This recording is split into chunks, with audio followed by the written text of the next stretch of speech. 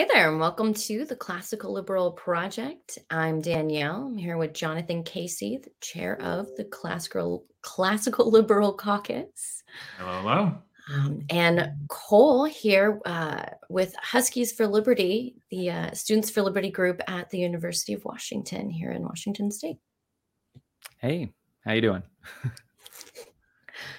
Now, Doing Cole, well. you're the chair of Huskies for Liberty? Yeah, I'm the president. So President, we're in what's called a registered student organization on campus, which means that we're an organization, a club that is recognized by the university, and there's certain privileges that come with that. But all the RSOs have constitutional documents that they have to set up. So I'm the president of the club under that system. Ah, cool. Gotcha. Now, from what I understand, it's the University of Washington, correct? That is correct. So from what I understand, they have a really bad record on free speech, right? They're ranked one of the worst. So kind of tell us the story about all that, how that's kind of come about, what's been the issues going on there. Sure thing. So the place that metric comes from is from FIRE, the Foundation for Individual Rights and Expression. And for the past 2 years, they've done an annual ranking of a bunch of different colleges, universities in the United States for how well they respect free speech, what the state of free speech on those campuses is. And so for 2022 to 2023, UW ranked 188th out of 203 schools. And we are the very bottom of the list in terms of all public schools on that list. As people may be aware, private institutions don't have to hold to the First Amendment. It's a private institution, but public schools do. So one thing I like to tell people is that what that really means when you think about it is that of all the schools that are legally obligated to respect free speech, UW is the worst at that. Gotcha. What does that entail? Like, what effect does that have on campus? What are the real world issues that you run into trying to deal with that? Yeah, that's a really good question. So I guess where that ranking comes from, FIRE started with a mass survey of more than 44,000 students across the country at these different schools. And they were asked questions about their comfort level expressing themselves on campus, whether they're comfortable publicly disagreeing with peers, with professors.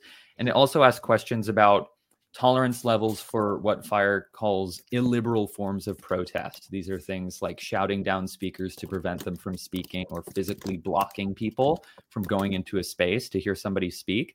And UW students are too tolerant of illiberal forms of protest and very uncomfortable with expressing themselves openly when it comes to controversial topics. Now, that's all just abstract data, but I think it's really backed up by the stories that we hear on campus about students that, do not feel comfortable expressing themselves on campus. There's a sort of political hegemony that goes on at a lot of college campuses where certain views just aren't really given the time of day. And in terms of our own activism, I'd say the place where we see it most often is we'll do advertising for our club. We'll put posters up on telephone poles, that kind of thing. And for a while that was okay, but once people really started to notice our presence, those posters almost always get torn down very quickly. We've had people call us fascists. People just really react very strongly to what all of us in the group really feel should be not that controversial of an issue. Like free speech is something that nominally everybody should support. In fact, I spoke to Sean Stevens at FIRE, who developed the methodology behind the FIRE survey to establish these rankings. And he said something really interesting that resonated with me. He said that when you are designing a survey like this, you have to be really careful with these abstract concepts, because if you go up to pretty much anybody and you ask, hey, how do you feel about free speech? Or how important do you think free speech is? Of course, you're going to get everybody, for the most part, saying, yeah, free speech is really important. I love free speech. Super good. So what you have to do, though, is take it out of the abstract. And when you start giving people specific examples saying, well, what if a speaker came to campus and said X, Y, Z? Then people get a little more, well, maybe that's not okay. Maybe this is okay. Maybe not that. And that's where you really start to see the problem, which is that people have this idea of free speech in their head, but they're not very good at putting it into practice. Everybody cares about free speech when it's their own speech that's being suppressed, but when it's speech that they don't like, they're a lot more willing to say, no, that's not okay. So again, that's fairly broad. And there's anecdotes we've heard from students where they've had specific issues happen to them. We've had students speak up in class on certain controversial topics. We have a member of our group who corrected a guest lecturer about incorrect factual statements that lecturer had made regarding the Kyle Rittenhouse case, actually. This lecturer had said, oh, this was a guy who used 2 AK-47s to kill Black people. Not factually. Pretty blatantly false. Yeah. And so similarly for speaking up and correcting this lecturer on this, the student faced the threat of disciplinary action, being referred to the student conduct board. And so it's this kind of thing where the administration itself has these issues where free speech is not respected, but they don't really have any sort of pressure to be transparent about it either. So there's kind of two realms. You have this administration level suppression of dissent, or things that happen with like anti-harassment policies that get applied too broadly. And we can talk more about that. But there's also a cultural issue, which I think is the more important one, which is it's fine if you have an administration that maybe is supportive of free speech and respects the First Amendment. But the larger issue really is that there's students that simply don't have the tolerance, don't have the understanding of why it's important to hear people out, even if you vehemently disagree with them. And so it's addressing that cultural issue that I think is the greatest challenge that we have on our campus. And it's something that we're, still trying to strategize on and see how best to tackle it. Oh, you're muted, Danielle. I was trying to find that picture that someone posted where your Huskies for Liberty sign was ripped down, and then someone wrote like "Trans Unite, Anarchy," like, yeah. But like, it blew my mind. Yeah, so that happened very recently. We put up posters saying transgender voices matter, free speech protects minorities, right? Which is true. Through history, this has been the case, is that it's not really there as a principle to protect popular speech. It does do that, but the real intent of it is to not let minority voices be suppressed. And so we have some transgender members of our club that are concerned about free speech, and we had some folks design these posters, put them up.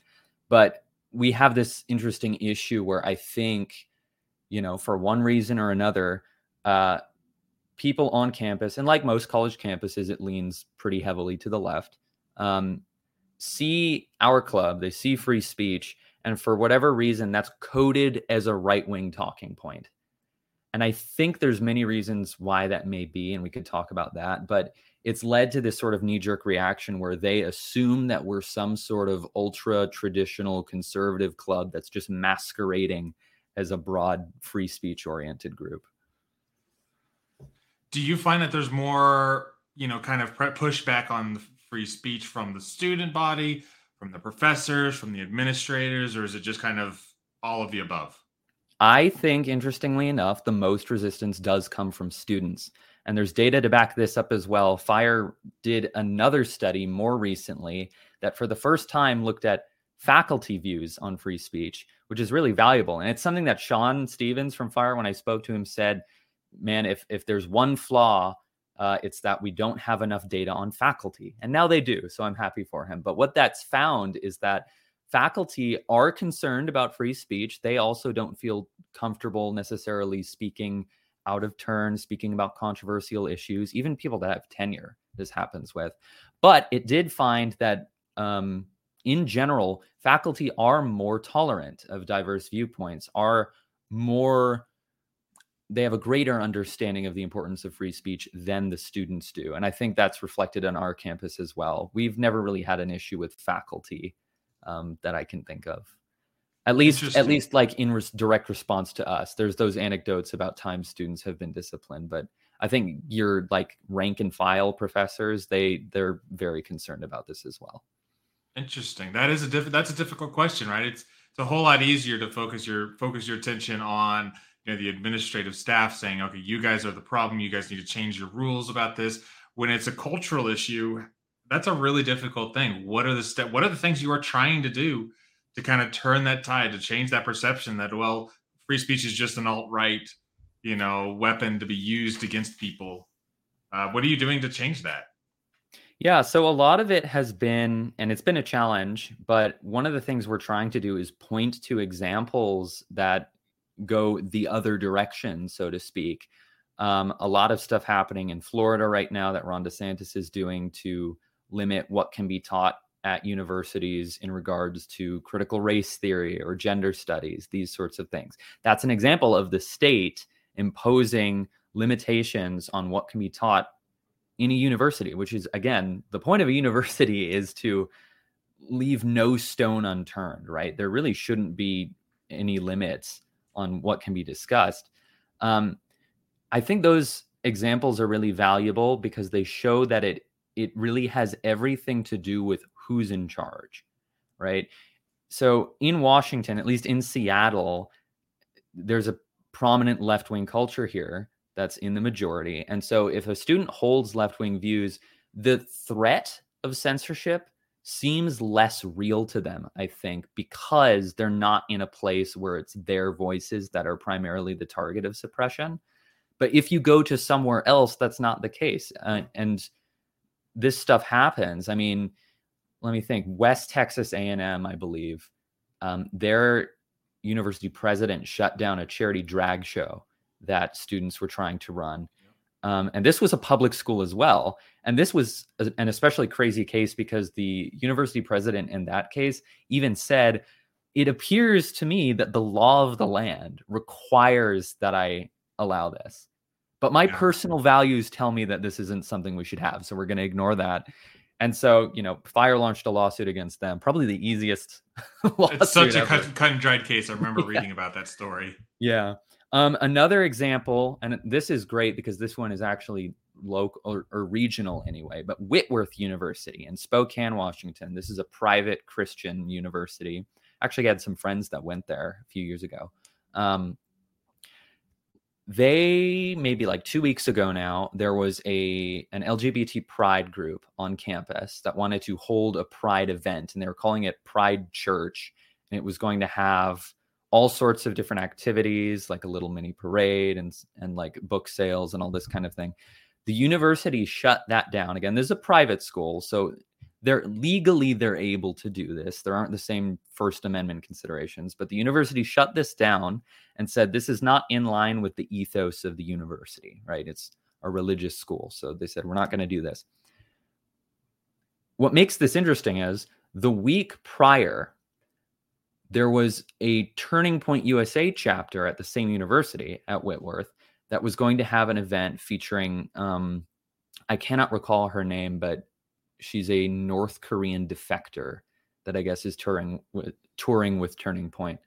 And the university shut that down too. And at the time, the LGBT pride group celebrated that because they weren't fans of Turning Point. They said, yeah, like we don't want this stuff on our campus.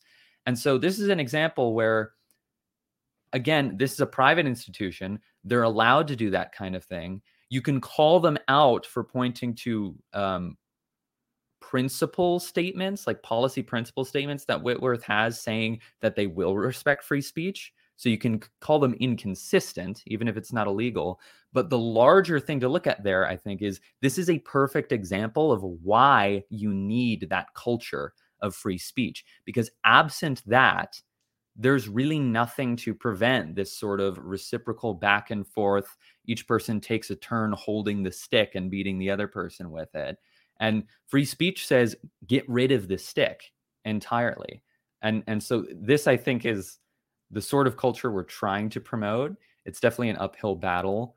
But pointing to examples like this make it a little bit easier, give us a few things we can point to and say, this is what we're talking about. This is why this is an issue. Now, Cole, you've had a couple talks at the university already, right? I know you were at one today. Yeah. Can you tell me a little bit about your talk today that you were at? Sure, that was really interesting. This was an event that was organized by Tony Gill, who's a professor here, and it was folks from the Words and Numbers podcast that came to sort of do a live version of their show, and it was followed by a sort of roundtable discussion with faculty, and the topic was just broadly speaking about free speech. And so that was really interesting. There's quite a few members of faculty here that have gotten themselves in a little bit of hot water for things that they have said. Cliff Mass might be an example of that. Cliff Mass is, celebrated in his field, meteorologist that used to do radio on the local NPR station. But he was kicked out of that role a few years ago because of comments he had made in response, I believe, to the George Floyd riots. So there's a number of faculty at our school here who have had their own brushes with the free speech issue and seen consequences because of that. So that was really interesting to see.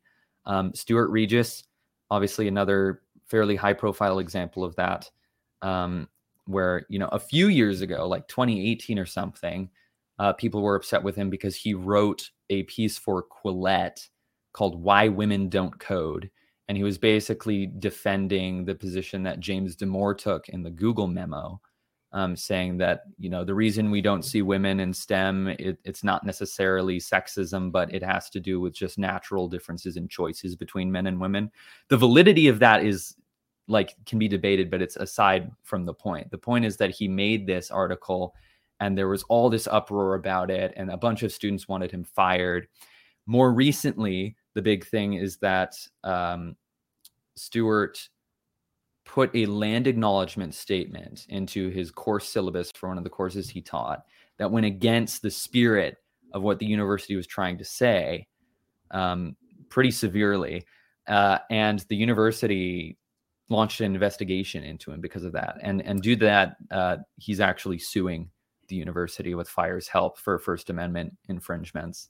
Now, Jonathan, are you familiar with what a land acknowledgement is? It's uniquely Washington. I was going to ask because I'm not familiar with that at all. So it comes from a good place, and I want to say that there was some collaboration with the indigenous folks, but there's a very white savior band-aid that we're putting on the issue of us stealing the indigenous land. So we are acknowledging that land is stolen. So we'll say land acknowledgement, before we start this rally or whatever, we just want to acknowledge that this land belongs to the Duwamish tribes of whatever. So in a lot of class, not a thing in Texas. Very much probably not a thing here. and so presumably that's in a lot of course syllabuses on campus. Then is just a little acknowledgement that this campus is on indigenous land. Is that correct, Qual? Yeah, it's like a footnote that you'll see. I shouldn't call it a footnote. It's just not very long. It's like one sentence. The UW has official copy that they want. I want to say that they want instructors to use. But the thing in play in this specific case is that the Allen School of Computer Science and Engineering, which is where Professor Regis is employed, had this sort of generic one that they were suggesting, instructors, please consider using this, but feel free to modify it if you want.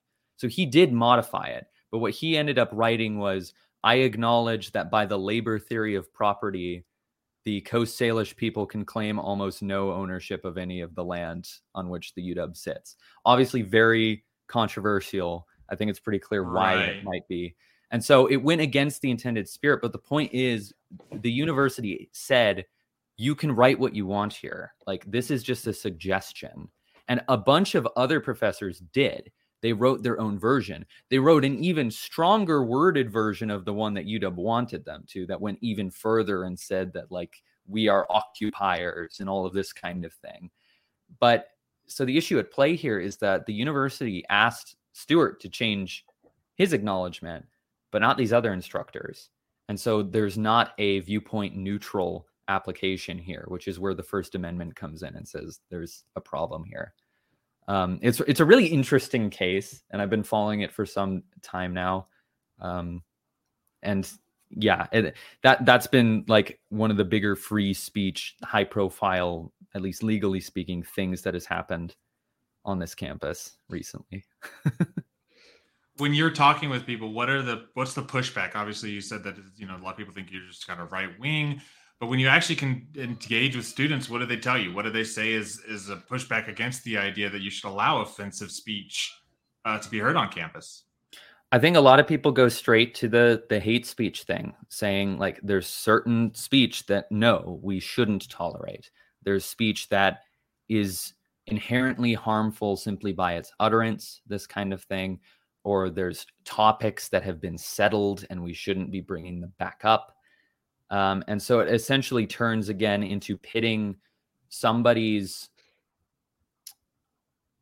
the ability for somebody to not have to be uncomfortable versus someone's right to say what they want to say, even if it is uncomfortable. And so that really is the main thing, is like this whole hate speech isn't free speech idea, which is both like, it's not true, it's not accurate, but it's not enough to just say that, because it's also, the larger question is, what is hate speech?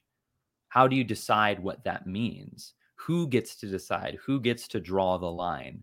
And I think that is where the argument breaks down a little bit, because like you really can't make a determination about that without resorting to some sort of artificial standard that has to be applied from the top down, at least in terms of content of opinion.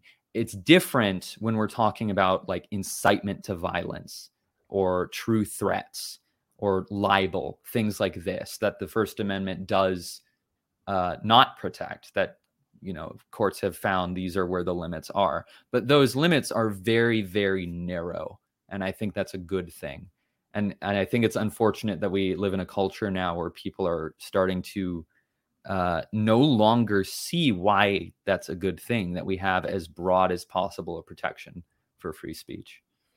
Now, I wonder, Cole, I didn't really look at the fire, like the questions they were asking in that survey, but I wonder, did they differentiate between like, because the question is, do you feel like you have to self-censor, right? Or something to that effect. Yeah.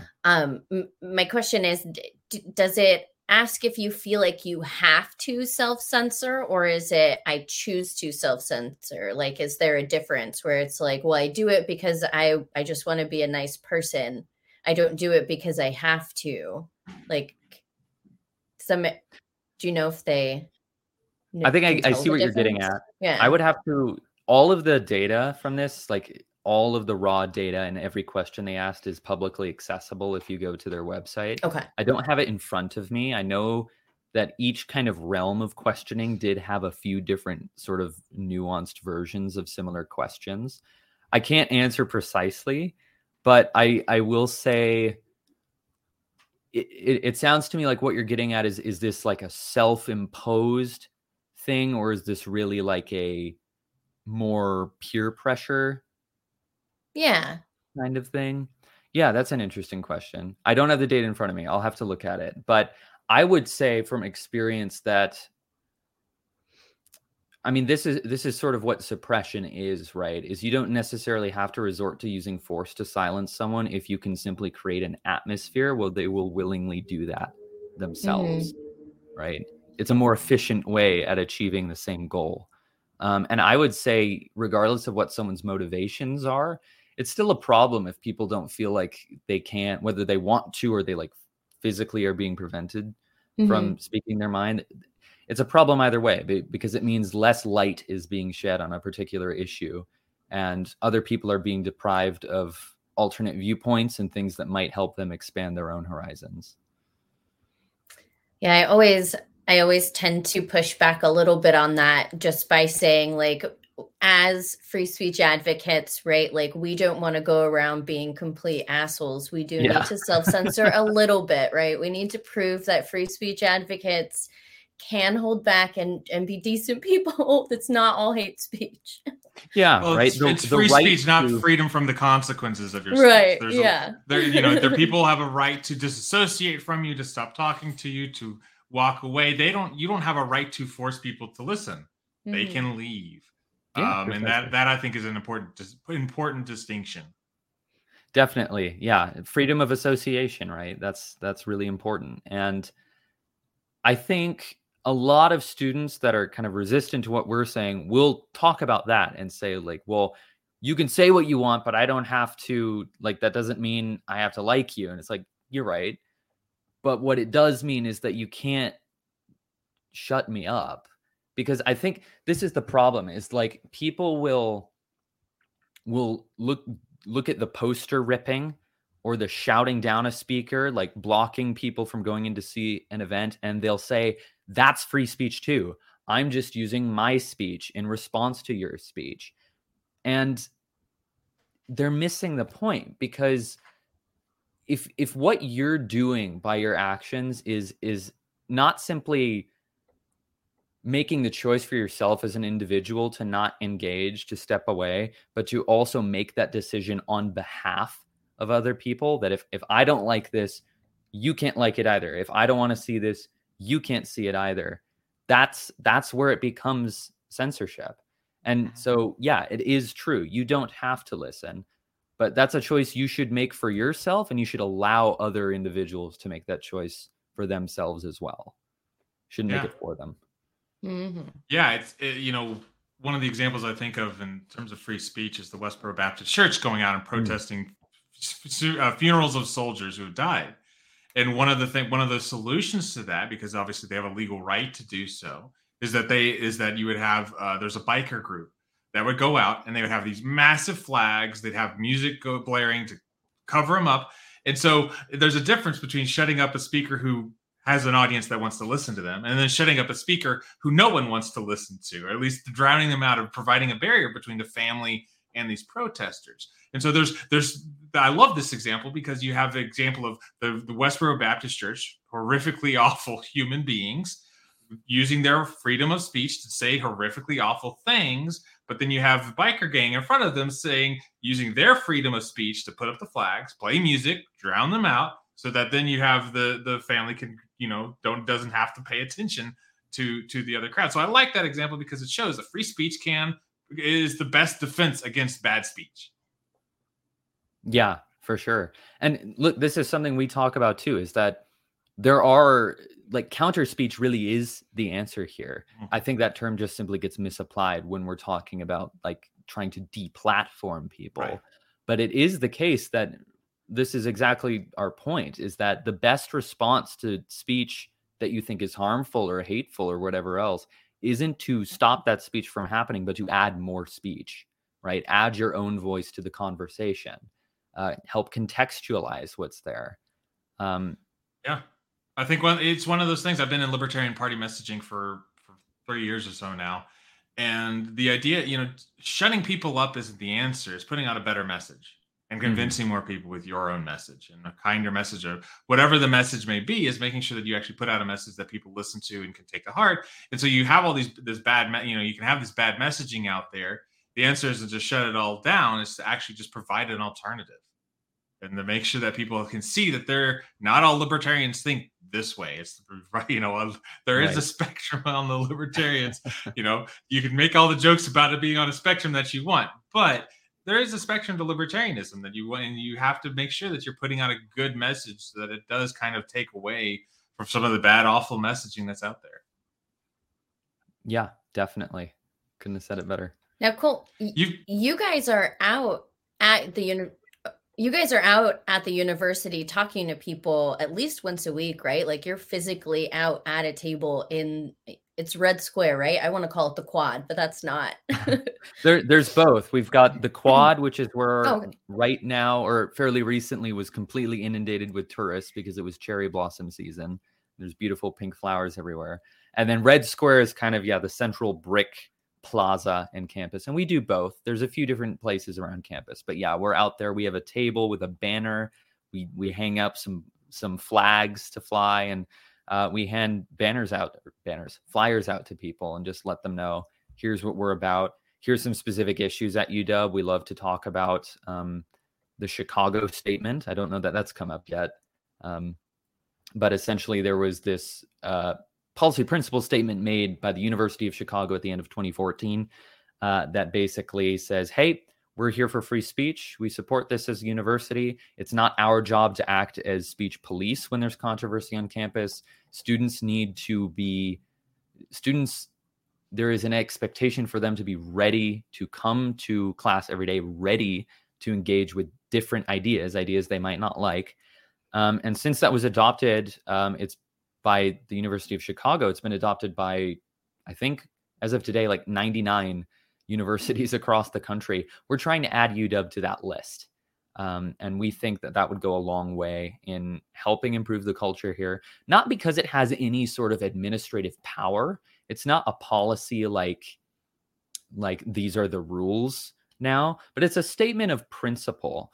And I think it can help students feel more comfortable. And the other thing that it's useful for is it means that you now have a public declaration that the university has made that they are committed to these principles. And therefore, if there's ever a time when they're inconsistent with those principles, you can point to that and call them out on it. So that's another thing we're trying to do on campus. How are you trying to do that? Is this a petition or? We do have a petition. So it's just a change.org petition. People can find it. I think it's like change.org/Chicago Statement UW or something like that. So we've been flyering with links to that petition. We're raising awareness about it, talking about it. Eventually, we want to put legislation through our student government, the ASUW Student Senate, to urge UW administration to formally adopt a statement. And that can also be done through the faculty senate, too. We do have a number of faculty that are sympathetic to our concerns, and we're in talks with them about maybe taking that route, too. Do you have any members of Huskies for Liberty on the Student Senate at the moment? Yes. Yeah. So every RSO on campus is entitled to one senator if they have at least 15 members, which we do. So we do have an official senator. His name's Liam Solberg. He's also the vice president of the club. And we also have a number of members that are just senators for other reasons. Like you can have senators for dorms. They're called hall senators. And there are constituent senators, which are simply people that have at least 15 people that have said, I want this person as my student government senator. It's kind of a weird system, but yeah, we have a decent number of people that are sympathetic to us in the Senate. Nice. So you guys have a convention coming up, right? Or an yes, event? That's right. Yeah, tell us about that. Sure. So on May 12th, this is 6 p.m. It's called Free Speech Matters. This is going to be in the Walker Ames room of Kane Hall here on campus, which is right on Red Square. And the idea there really was just to have a proper discussion about these issues of free speech, academic freedom, civil discourse on campus. And we're starting out with a keynote speech by Aaron Tur from FIRE, who's coming down. We're going to have interactive student kind of civil discourse mini game type activities going on. Margot Granath from FIRE is helping us out with that. And we're also going to be having a sort of Q&A panel event featuring Aaron and also Katie Herzog, who is a local journalist that some people may be aware of, as well as Pedro Domingos, who is a professor emeritus of computer science here at UW and also cares a lot about free speech. So it should be a lot of fun. That's going to be May 12th, 6 p.m. on campus. And it's free, open to the public. And people can go to huskiesforliberty.org/conference if they want more information on that. I was just about to ask where people could find stuff. So you've got just put the website, any social media handles that you want to throw out there where people should follow you, kind of keep track of what you're doing? Sure. Yeah. So our website, like I mentioned, huskiesforliberty.org. We actually just launched that website. For the longest time, that domain just pointed to our link tree, but now we have an awesome website fully fleshed out for people. And there's a button on there with information about the conference. You can also follow us on social media on both Twitter and Instagram. It's Huskies Liberty, no space or anything. Huskies for Liberty would not fit on Twitter. And so we decided to just keep it consistently. Sacrifices had to be made. Yes. And then you also have a weekly meeting on campus, right? For anyone who randomly finds you this way. Yeah, I would be so impressed if that happened too. Be like, man, I've got some base CLC people out here on campus. Let's go. There you go. Yeah. So right now, this changes every quarter, but this quarter for the spring, we're meeting Monday nights at 7 p.m. on campus in Savory Hall, room 130. That sounds fun. Awesome. Well, thank you so much Right. for jumping in with us. I appreciate the conversation. It's really interesting to hear what's going on out there. Keep up the good work. Love seeing it. For real. Yeah, I Yeah, appreciate thanks it. for your Thanks so time. much for Cool. having me on.